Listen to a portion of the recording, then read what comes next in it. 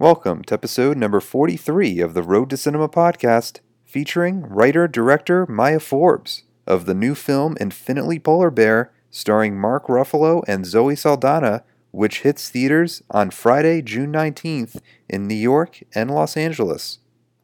In this autobiographical story, set in Boston in the late 1970s, Mark Ruffalo stars as Cameron, a father suffering from bipolar disorder. When his wife Maggie, played by ZOE Saldana, decides to pursue a master's degree in New York City, she makes the decision to leave her two young daughters in the hands of their father as he learns how to cope with his bipolar disorder and be a better father, while his two daughters try their best to take care of him while slowly understanding the details of his disease. Writer-director Maya Forbes shares with us her process for delving into this extremely personal story and creating the character of Cameron, played by Mark Ruffalo, who is based on her real-life father.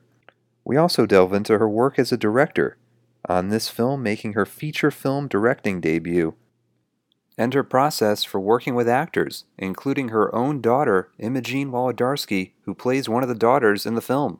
For more information on the Road to Cinema podcast, to read the Road to Cinema blog, and to watch our Road to Cinema interview series, please visit jogroadproductions.com. You can follow us on Twitter and Instagram at JogRoad and JogRoad Productions. You can subscribe to our YouTube channel, JogRoad Productions, and you can like us on Facebook, facebook.com/JogRoad. And you can also write us a nice review on the iTunes podcast page under the Road to Cinema podcast. And remember, by following us on social media and writing us an iTunes podcast review, you'll be entered into a contest to win a free download of the Final Draft screenwriting software, brought to you by Road to Cinema and our friends at Final Draft. And now we join writer-director Maya Forbes as she discusses the early development for the screenplay of Infinitely Polar Bear, which opens in theaters on Friday, June 19th in New York and Los Angeles, and in theaters around the United States in weeks to come. So I was wondering, since this is such a personal story for you, when you began the writing process, did you go back to any personal journals or diaries or any artifacts from your childhood?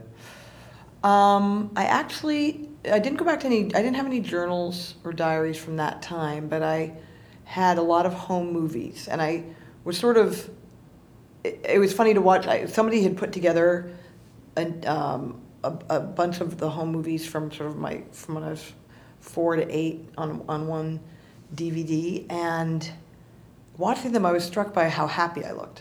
Actually, it's like, wow, God, I thought at that time it's so sad, but boy, I look really happy. And But that's sort of similar to how the film opens with the little kind of film clips at the beginning. Yes, in fact, some of those are from my father. A bunch. So I mixed Super 8 that we shot with Super 8 that my father had shot in the late '60s and the '70s, because he had somehow known to go around just shooting the world out the windows of cars and buses, and so I used some of that stuff just to give it a evocative feeling. And also just to capture the Cambridge, Boston at that time, which obviously I couldn't do. So I did go back to those things, and then I mostly relied a lot on memory. But seeing the Super 8 films was spurred, sort of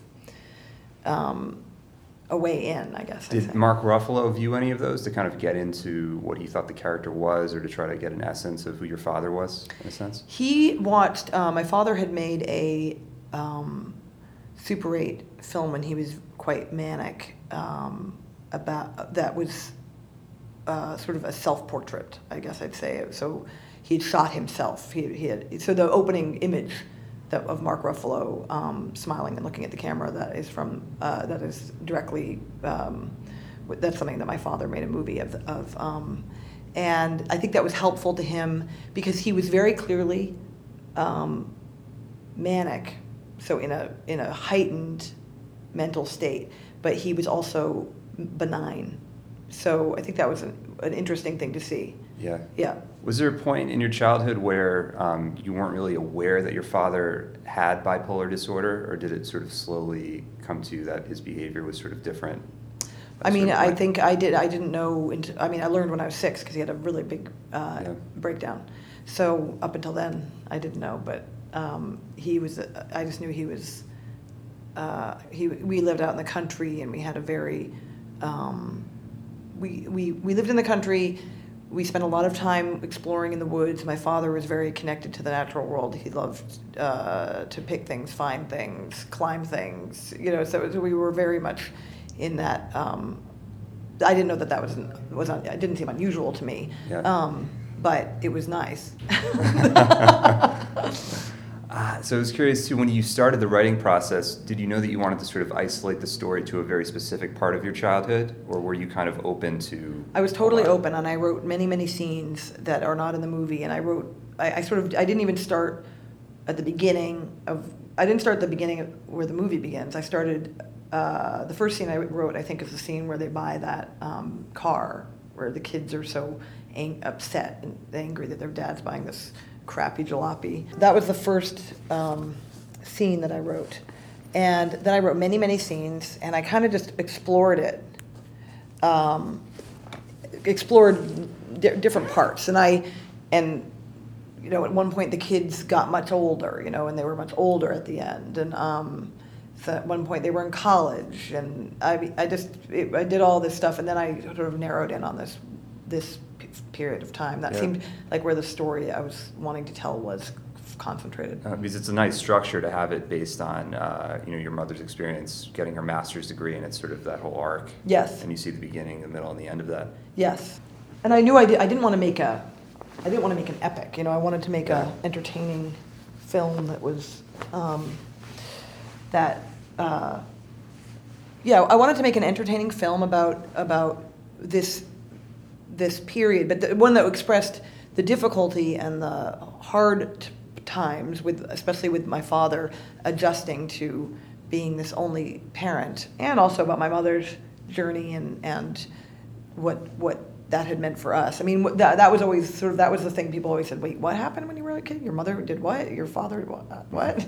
So that seemed to be where.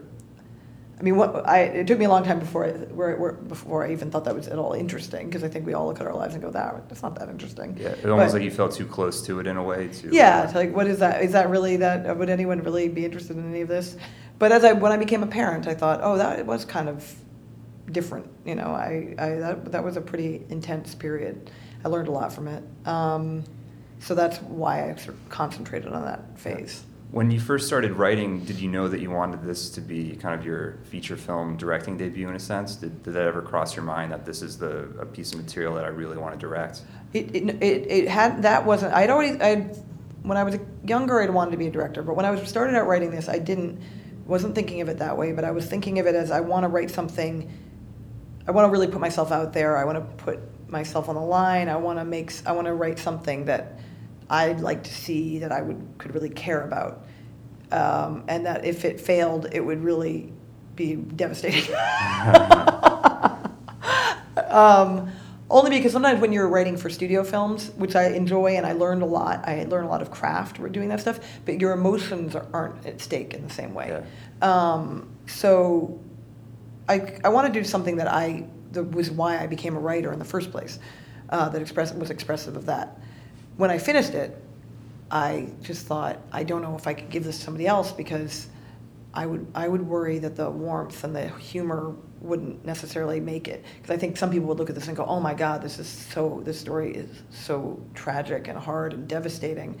And there is sad and tragic parts to it, but I also felt like life, there's also there's sort of a celebration of misery is what I want. Yeah. Or it doesn't have to be like a melodrama where everybody's kind of upset. Exactly. Exactly. Yeah. Not upset the whole time. There are great moments too. Great they balance each other out, right? The good and the bad. So I just that was the biggest concern for me, is that I wanted to make a really warm movie about a family. And that was why I decided it would be worse to give it up. I mean, if I gave it to somebody and didn't try. It was just an extension of putting myself out there. Yeah. Well, plus too, it seems like there's a lot of detail in the production design and the photography that you really knew these locations. Yes. And they were very familiar to you. So when you were prepping the movie, was that sort of part of your prep to sort of go back to certain spots and try to even recreate them in a sense? Well, you couldn't recreate them because they just are gone. You know, Yeah. I mean, that was the thing. That was sort of the big challenge. And we are working on a budget.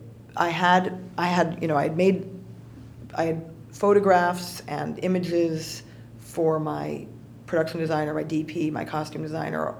The look of it, we all worked really hard to achieve. And what I learned was that if you have a really strong idea of what the place you're looking for means, you're never going to find. For instance, I couldn't find South Station in Boston. Like, I mean, that's where we often picked my mother up, at South Station in Boston. That doesn't exist anymore. We were going to shoot in Boston. There's not a train station that looks that way anymore, and it's hard to get to the train station. So you go to the bus station, you know, and you can't find a bus station, but you're going to find something that feels like what it felt like to see your mother from a distance coming home on the bus, and how exciting that moment was. And so I was really going for. I had a sense of what every location was supposed to mean and how it was supposed to feel. So that was what that was how we approached it. Yeah, I love the way the apartment looks. I feel like that's there's a great sense of that. Did you take a long time kind of dressing that and kind of getting the feel for what you really wanted that location to be? Because it's such a vocal point for the movie. Yes, huge point. So yes, the apartment, we looked at all these apartments. When we saw my DP, I had a great, both my DP and production designer, and that was one of my favorite things to do too, is location scouting. I loved it because you would see a place and it wouldn't look anything like what you were looking for, but you thought, but I can do what I want to do here in this place. Yeah. And so the apartment did actually kind of look a little bit like the apartment I grew up in. But we ended up, it was a tremendous amount of dressing, and we pulled from at my production designer's house. We pulled from all these. A lot of the art on the walls is either art that my grandmother painted, or one of the women in the art department. She had in-laws who were both artists. We used a lot of their art.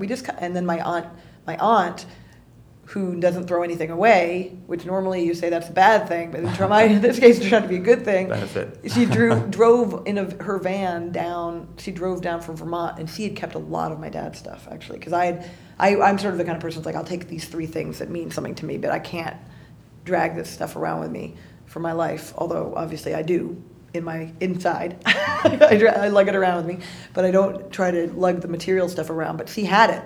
So the goggles that he wears, the machete, this big mallet he has, this crazy lamp that he built, that's all the stuff that was my father's, that I didn't keep, but she did. So we brought that, we stuffed it all in that apartment. Yeah, it's great. I mean, details really add up to everything in the end, especially, for something like this that's so personal to you. Yes.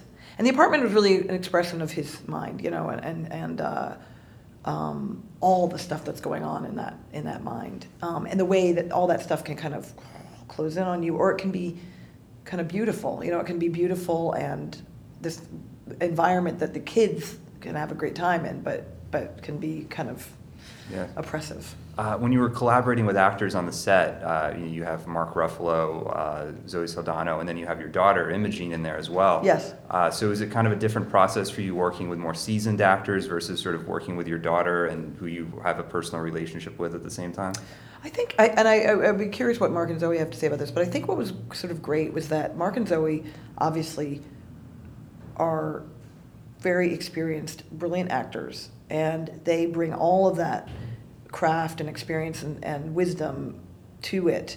But then the kids are both the kids are new and kind of raw and playful. And I feel like, obviously the kids got a lot from Mark and Zoe, but I think Mark and Zoe got something from the kids that for their performances also made them feel, because we stuck pretty close to the script, but we went for a sort of improvisational, naturalistic feel. And I think that it was the balance of all this craft that these two have, and then this completely new, open rawness of the girls, and probably somewhat of mine, as me too. I mean, I'm also pretty experienced in that I've written for so long, and I have run some TV shows. but I hadn't directed before, so I think I was also bringing a little of that sort of experimental feeling. Or sometimes kids can be less self-conscious too, whereas yes. maybe a seasoned actor may be kind of worried about certain technical things where. Yeah. Oh yeah, they don't know. Yeah, the kids aren't worrying about that at all. They never said, "You're not getting both my eyes." Remove that light. Yeah, no, none of that. Going into the editing process for you being your first feature, was there anything that you learned that you thought was really essential that you would carry on to the next film that you direct? I would hold on things longer. I felt like I was too quick to cut. Things felt long. I was always, and I imagined cuts in my head, so I would cut when I thought I would cut. Did you have a shot list going in every day when you were on set? I did. Yeah. But I think I was just too quick to get out of a shot on somebody. And probably, and we were shooting on the Alexa, so it's not like I was burning up film or anything. I mean, that wasn't my thing. I just think I had a desire to make my days. And my first AD kept saying, "This is it, so if you don't get," and I feel like I got it. Yeah. I feel like for the most part I really did get it, but there are some places where I just wish I got a little more of it, just a little bit more. So that was the big lesson for me. I wonder if there's another with the editing. It's just great to give yourself options. Like if you do a scene 3 times one way, just give the actor a little bit of a different direction and get another flavor. I did do that a fair amount, but I think that's great. It's a great thing. It kind of loosens things up. It's not precious. It's like, let's try this. And oftentimes you'll find that other approach is something that you're really happy that you have. Did you see the screenplay differently going into the editing process? Was there anything in there where you would say, well, maybe I would have written that differently, or? I'd worked on the screenplay for so long, so it's funny. And now I think, am I going to have to work that long on every single movie? Like, I'd love to direct again, so it's going to take me 8 years to direct? I hope not. But things in the screenplay, transitions are so important. That's another thing I learned in the editing. Transitions are so important. What